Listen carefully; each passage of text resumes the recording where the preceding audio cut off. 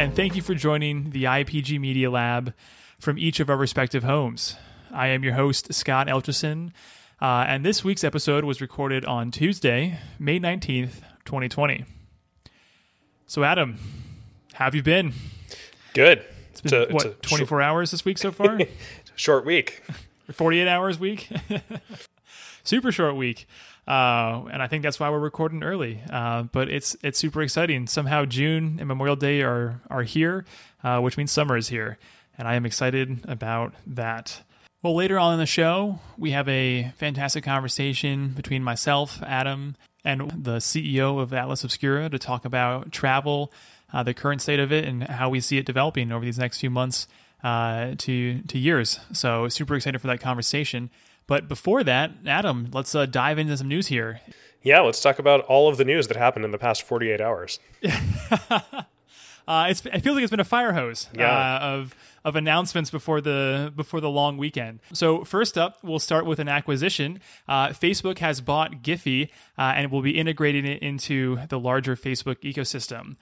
For those that don't know, Giphy is one of probably the biggest platform of GIFs or purveyor of GIFs. They have previously worked with a number of different brands on different, messaging campaigns. Basically their whole solution was allowing brands to get their branded content into messaging applications. So think like iMessage and other chat applications, as well as some social platforms, obviously like Instagram, Snapchat, and other big platforms. So super interesting acquisition by Facebook.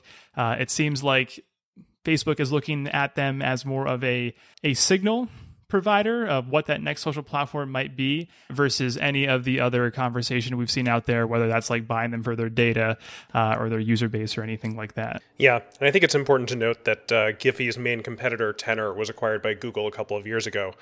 So they each now own their own proprietary GIF platform, which I think shows you how important visual communication has become in the world of media and the world of advertising. Absolutely. And there's still one more out there. GIFcat is still available. So if you are a major social platform and are looking for your own GIF provider, GIFcat is out there. Snap should snap them up. Oh, snap. So in addition to Facebook acquiring Giphy, they have also announced a new social commerce product. Facebook Shops will turn business pages into online stores on Facebook, Instagram, and WhatsApp. Yeah, it's basically at its most basic, it's a product listing and a way for you to list products on your storefront. It's kind of similar to something that they had previously announced for WhatsApp. It's notable that these new Facebook shops will run across Facebook, Instagram, and WhatsApp, so across their entire platform. And it gives business owners a way to list their products, and then it's actually up to them when the user gets to the point of purchase. Either they can integrate with Facebook's native checkout tools, or they can push those users out to their website to complete the purchase. So there's obviously some pros and cons to each of those, mostly around revenue versus ease of checkout. But it's, I think, an exciting launch, something that we've been watching develop on Instagram, and now it's exciting that it's actually going to be on all three platforms. Really interesting to see, I think, from Instagram's perspective, if they're able to switch that behavior of people just browsing to becoming more of like a commerce and checkout platform. I think that's going to be like the biggest challenge for Facebook. But it seems like they have backing by a lot of big companies, Shopify and BigCommerce and WooCommerce to kind of help with this experience. So we'll see. New formats of shopping are coming to social, and personally, I think I'm pretty excited about it. Yeah. One of my favorite news stories of the past couple of days that came out is that it was revealed that Chuck E. Cheese is selling pizza using a different restaurant name on Grubhub. And this story is so interesting for so many reasons. It turned out that people didn't. Chuck E. Cheese did not have an easy pivot to delivery. Turns out that the main value proposition of Chuck E. Cheese is going to their restaurants with their arcades and their animatronics, and that once everyone was in quarantine, their sales had been way down. So they decided to rebrand and give themselves a different name on Grubhub, and actually upscale their pizzas and their product along with the branding to create a slightly more upscale brand than Chuck E. Cheese. And apparently that's been working for them, which I think goes to show it demonstrates in an unusual and surprising way a lot of the things that we've been talking about when it comes to things like cloud kitchens and a lot of and even just other local restaurants pivoting to focus more on delivery than the in-restaurant experience, that the branding can have a major impact on those platforms, especially, on first order, right? Obviously, once you've had the food, you will have an opinion about it. But when you're first browsing for pizza in your neighborhood and you see a new one pop up, if the branding looks good and the photos look good, you might be willing to try it, even though it is secretly coming from that same old Chuck E. Cheese kitchen. And for all those wondering, it is Pasquelli's Pizza and Wings is the name that Chuck E. Cheese is selling under. So if you happen to see that under your Grubhub account, give it a try. Let us know how it tastes. The only thing I'm a little disappointed that they didn't do is make it some kind of anagram of Chuck E. Cheese, or I would have liked a little Easter egg. Oh, that'd be funny. Around the naming. Their mascot is a rat. Like, how could they work that into this whole thing? But it's food. And well, the E stands for entertainment. His name is technically Charles Entertainment Cheese. I did not know that. That is a true fact. It is part of their founding story. Charles Entertainment Cheese. Well, that is just too perfect. And I got to say, a perfect segue into our next news story here, which is all about entertainment. Big news coming from the House of Mouse. We went from rats to mice. Rats to mice. Disney's streaming chief, Kevin Mayer, is leaving to become the TikTok CEO. Adam. Yeah. I'm going to tee this one straight to you. I'm shook. I'm shocked.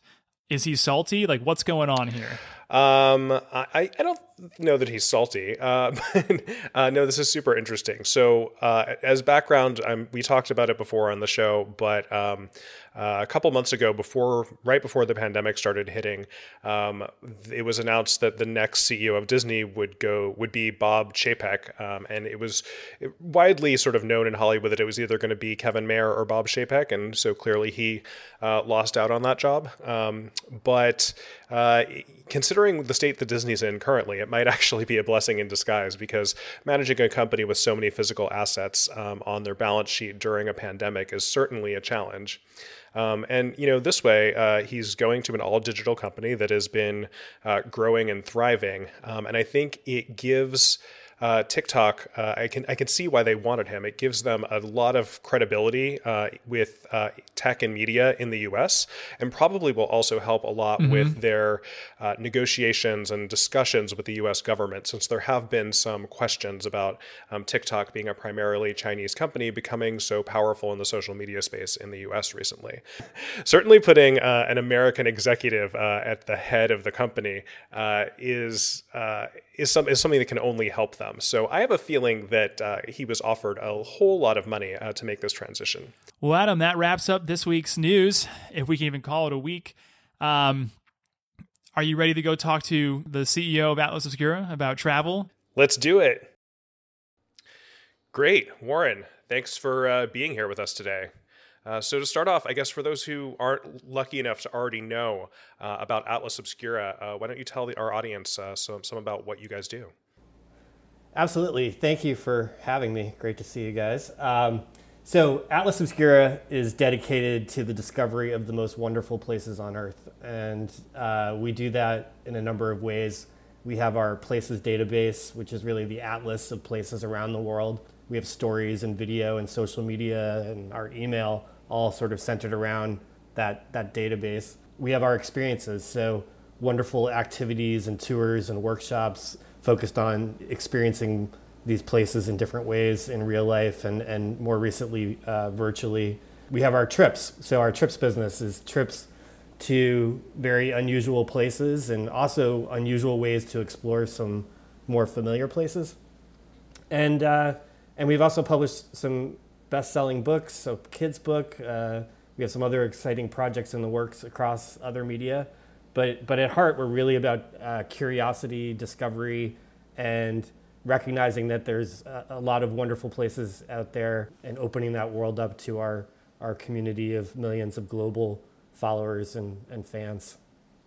Yeah, I mean, I've been an Atlas Obscura fan since back in the day when it was just that database, and it's been really interesting to see you guys grow up into a really interesting media company that I think is unlike anything else that's out there. Well, thank you.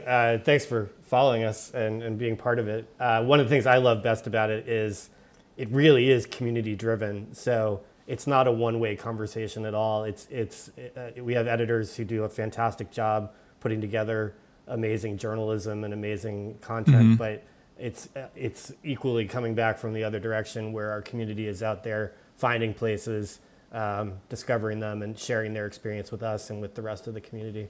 Yeah, and just quickly, like we're kind of talking about, like this interesting travel content. Can you go like a bit deeper into kind of like that type of style and content that you do talk about? Because I was looking on the website and, you were talking about a butter dragon or a dragon made out of butter. Like it's really cool, like, interesting content that like, it isn't like your traditional travel type of content and places that you're looking to find. Like they are really unique.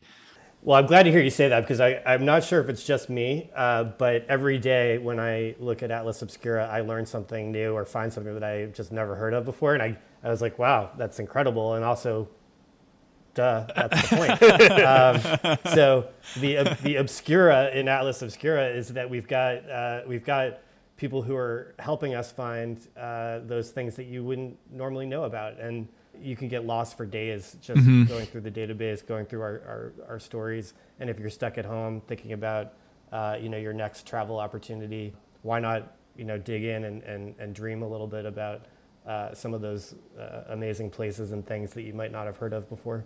Yeah, I think you get pegged into travel because that is sort of originally where it started. And obviously you have this great database of obscure places and things to see all over the world. But I think of it as kind of a mashup of travel and history and anthropology and increasingly now more often food as well. So there's a lot of stuff sort of going in there that I think makes it pretty unique, and I think has allowed you to be pretty resilient during this unprecedented time where no one is really able to travel that much at all. How has that impacted you with most of, at least in the U.S. and in a lot of other countries around the world, a stay-at-home order? How has that impacted your audience and your content and what your editors are thinking about? Well, you're right. I mean, we're not the kind of travel media company where we're like, okay, this is the place, here's where you stay, and here's where you eat, period. It's digging into, here's some history about this place, here's something cool you might not have known, here's a person that really reflects the nature of this place. And when we talk about discovering place, we're talking not just about surface level, we're talking about all the ways that you can experience this place. And that might be looking at it, online on our database and discovering it, or it might be, doing an in-depth experience or trip where you really get to immerse yourself in that place. And how has it affected us?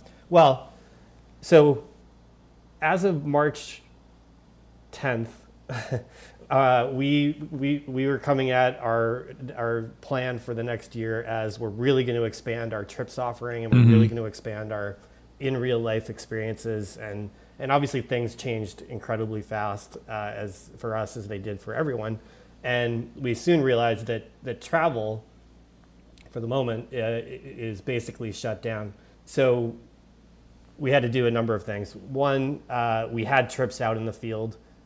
We had to bring them back quickly. We had one trip in Tunisia where one of our passengers was actually sick. Oh, wow. And we were dealing with that, and then also had to get them to the airport, and the government of Tunisia was talking about closing the airport, and we were worried that we weren't going to get them back to the U.S. in time. And luckily, through a lot of quick work on our team and our partners there, we got everybody on all of our trips back to the U.S. or wherever they're from safely. So there was, in the immediate moment, a bit of just crisis management and getting everybody pulled back and secure. And then very quickly it was like, all right, what are we going to do now that our trips are all on pause, our in real life experiences are all on pause. And we did what a lot of people are doing, and I think we're going to continue to do it, which is we immediately got one of our best and most engaging and fun trip guides, a guy who does our Scottish Highlands trip, who's also a really accomplished bagpiper, to do an online experience and bring people sort of out of their apartments and their houses and experience a little bit of the Scottish Highlands as best as you can through your laptop. And it was great, and people loved it. And we have since started building out lots more virtual experiences. Some of them are free, where you can come catch our music for stargazing. So we had to do some immediate shifts, and then in the short term, we're really focused on sort of bringing that world, that discovery, that sense of experience into your apartment and into your house, wherever you happen to be, until we're able to get out and travel again. Yeah. And then are you just using Zoom for all these live events, or is it like Instagram Live? Like, is there a certain platform that you've found most useful for like your audience? Yeah, it's an evolving thing. We're trying to figure out for each type of online experience or event which platform's best. So if it's a big free thing, like we have some like the music for stargazing, or we have a show and tell that is different, interesting, fascinating people talking about like unusual things that they have in their house or their closet, which is actually very popular. Those storage wars. A lot of those, we just want people to tune in and check it out. So Instagram Live and Facebook Live work really well for that.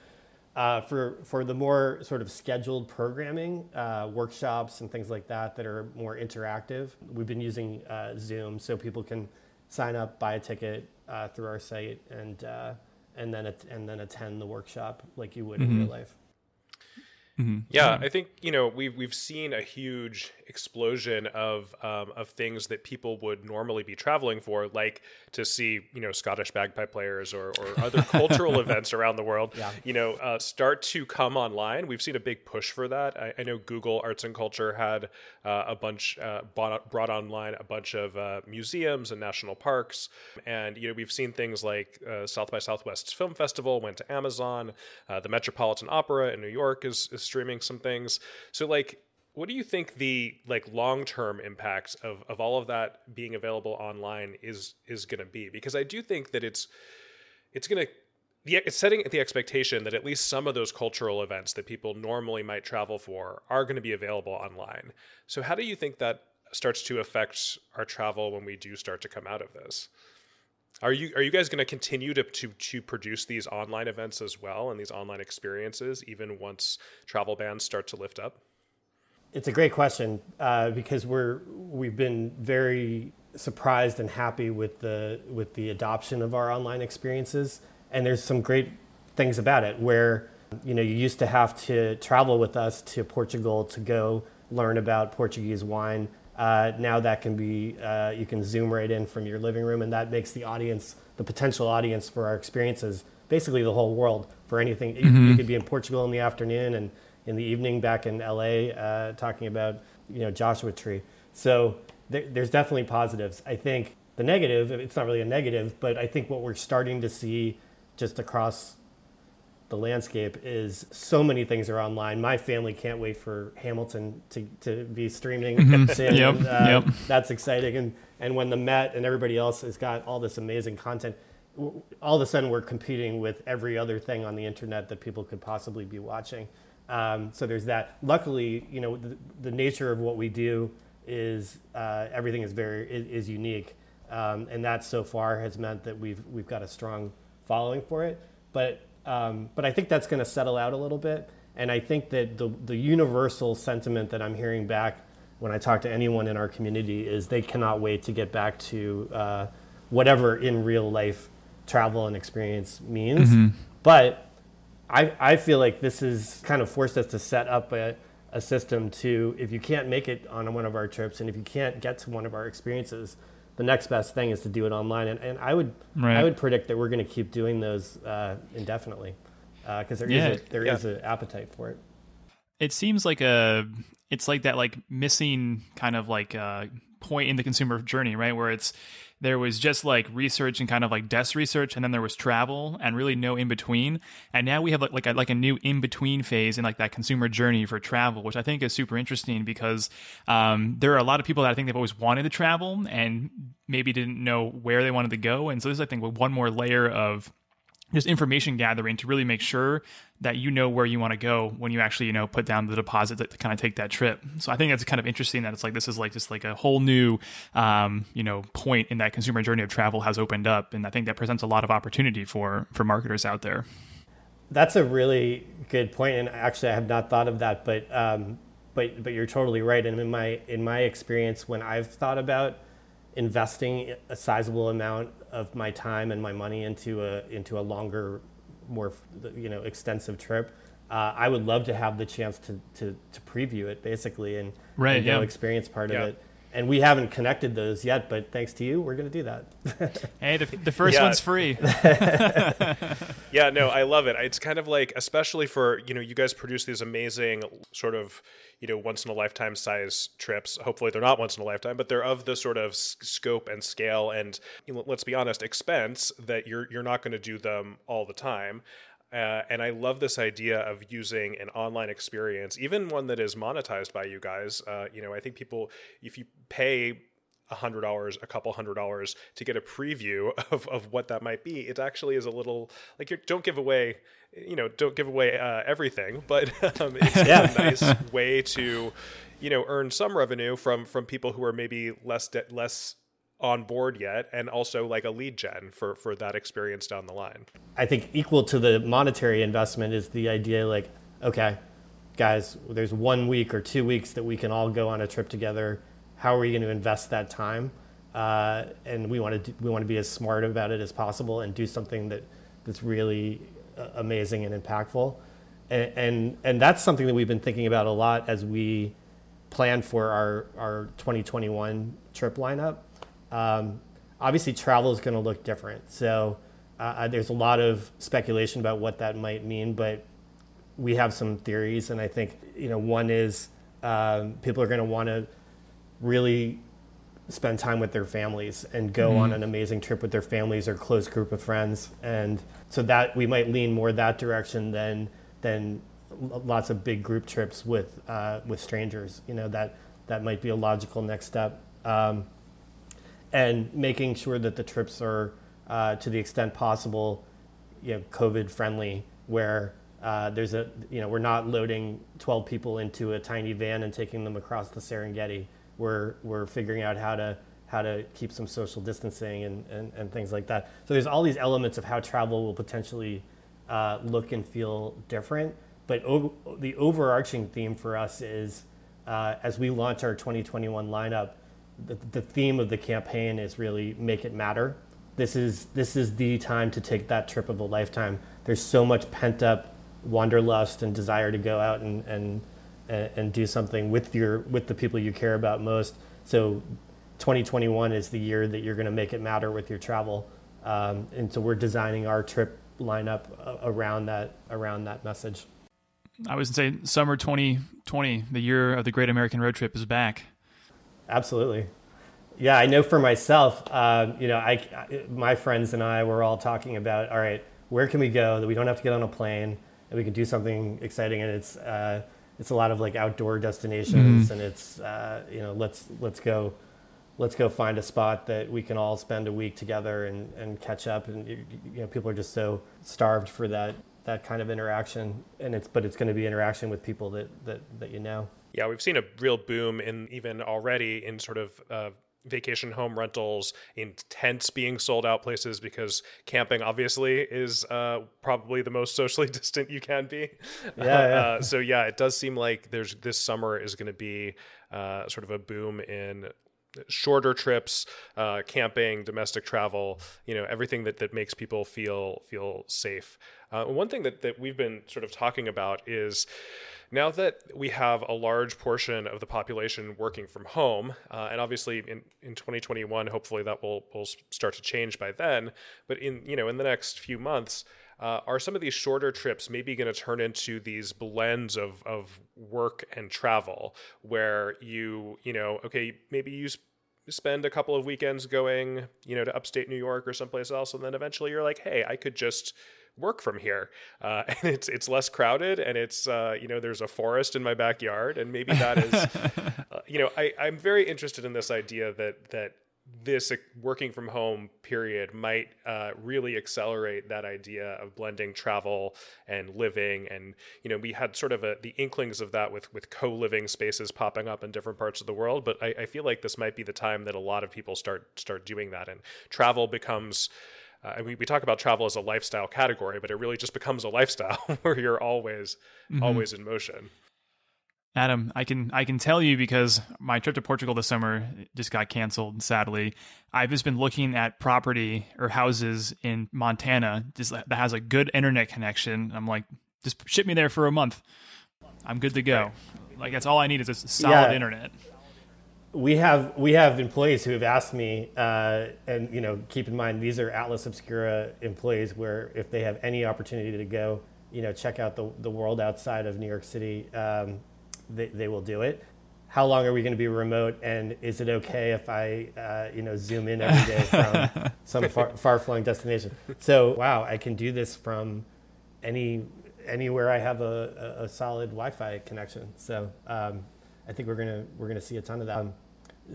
The co-living opportunities, that's really interesting to me, and I think there's going to be more and more of those springing up in places where, like, hey, come out to Bozeman for a while, and maybe you don't want to rent a house for a year, but you can come into this living working situation and be with like-minded people, and when you're not working, you can be out exploring a wonderful place. So do we want to go into just kind of like what happens? We kind of talked about 2021, and that's, I would still kind of put that in the short term, but like, I guess 5 years out, like, are you planning anything around that? Like, any insights into, do we think travel will be fully back, like the airlines will be back, it'll kind of be back to what it was pre, or do you think this has changed forever, and that how we're going to be traveling, we can't even predict right now because it's just so uncertain? Well, right now, our trips business, as it normally exists, is not operational, but we're taking a really optimistic view of when and how travel will come back. So we're launching our 2021 trips lineup, and it does include a lot of domestic and close to home trips and things that like I said, we could make a shorter trip more valuable for you. But we're also being optimistic about the idea that people are going to want to travel to these more exotic and far off destinations, and as soon as they're able, they're gonna do that. And I think we'll start to get a sense of what that demand is. And I think the whole industry is looking at, what's the horizon on this? Are we talking 2021, or is it more like 2022? And we feel pretty confident that the first thing that will come back is local, close to home travel. The second thing that will come back, I think, is the luxury high end world, where companies like the Four Seasons hotels are already very proactively making sure that their guests know that they've arranged their stays to be really COVID friendly, mm-hmm. and then that will trickle down to sort of mid-market and beyond. And then where we fit into this, I think, is the people who take Atlas Obscura trips are passionate travelers and explorers. And I know for myself, and I know for the members of our community that we hear from, as soon as the green light is given on these longer, far away trips, they're going to take them. I mean, you can't, unfortunately, do that in the 5 boroughs of New York City. Well, you can see millions of stuff, of things. You could, lots of species, yes, yeah, but maybe not the ones you want to see. So I think it's just we're gonna have to wait and see, but we're being very optimistic that this will happen in phases.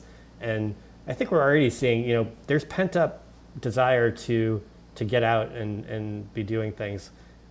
Sometimes maybe too much, and people need to take a breath. Space. But, yeah. I mean, I can feel that. And then from our media business, marketing partners that we have, the brand partners that we have.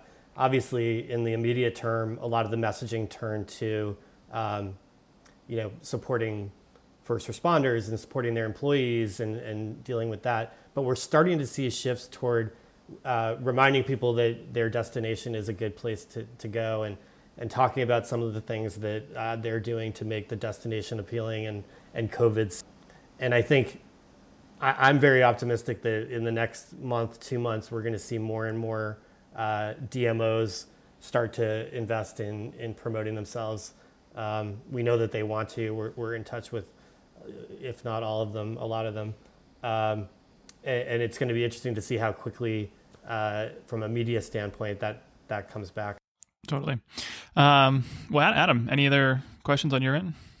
I was just going to say, do you have any predictions about the sort of long term, like 5 years from now, what the travel industry might look like, what travel might look like? It's so hard to be predictive in this moment because every day feels like a month and things change so fast. But I think there's some things that seem pretty clear at this point. One is that travel will not look like it used to. I think there's going to be people steering away from places could be considered unsafe, or there's any risk of getting stuck somewhere, or if it's not COVID-19, just being aware that there is this potential for a global pandemic, I think is going to stick in everyone's. So adding some caution and some distance as people think about travel. I'm optimistic about that because Atlas Obscura specifically is sort of naturally geared that way. We like to take people to places that aren't over touristed, and we've always been very focused on the idea of responsible travel. And that notion of responsible travel that we're really behind has now expanded to mean something even bigger, which is, yes, it's still responsible travel in the sense that we want to avoid over tourism. We want to be focused on low impact travel, but now we also have safety concerns and health concerns. So responsible travel now includes going to places where you feel like there's good medical care, or that you're not going to get infected, but even more so, you're not going to infect anyone else and things like that. So I think the whole conversation around travel is going to be different for at least 5 years. Yeah. Yeah, absolutely. It'll kind of be like a redefining what it means to travel, really. It's like kind of like resetting all expectations and industry norms and all of that nature. So definitely hard to predict, other than the fact that we know it's changing, or it already has changed, but in what ways and how much, I think, are the questions here. Yeah, and there's some surprising stats that I stay on top of. When you read that the demand for cruise travel has actually continued to rebound really fast, I'm happy for them. I'm surprised because it was just so hard hit by this whole thing. So that was something I would not have predicted. Warren, that was great. Thank you so much for joining us today, and maybe we will see you out on the road some weekend soon. Well, thank you guys. It's really been a pleasure to be here, and I hope that you'll join us first up for a virtual experience and then for a real life one. And yeah, please check out atlasobscura.com, Atlas Obscura Instagram handle. We just won People's Choice for our social media for Atlas Obscura, the Webby Award. We just got nominated for a James Beard Award. Oh, wow. For our Gastro Obscura Wonderful Foods Initiative. Wow. So fingers crossed on that one. But there's a lot of great stuff there, so please check us out and take one of our experiences. Yeah. Well, what a way to end a podcast with the trophy case. So thank you so much for coming on this week, and we'll make sure to tag all of that in our show notes for our listeners. So thank you. And listeners, with that's a wrap on our show this week. So everybody enjoy the long weekend, enjoy your Memorial Day weekend. And as always, remember to stay safe, stay healthy, and wash those hands. So thank you, and we'll chat next week.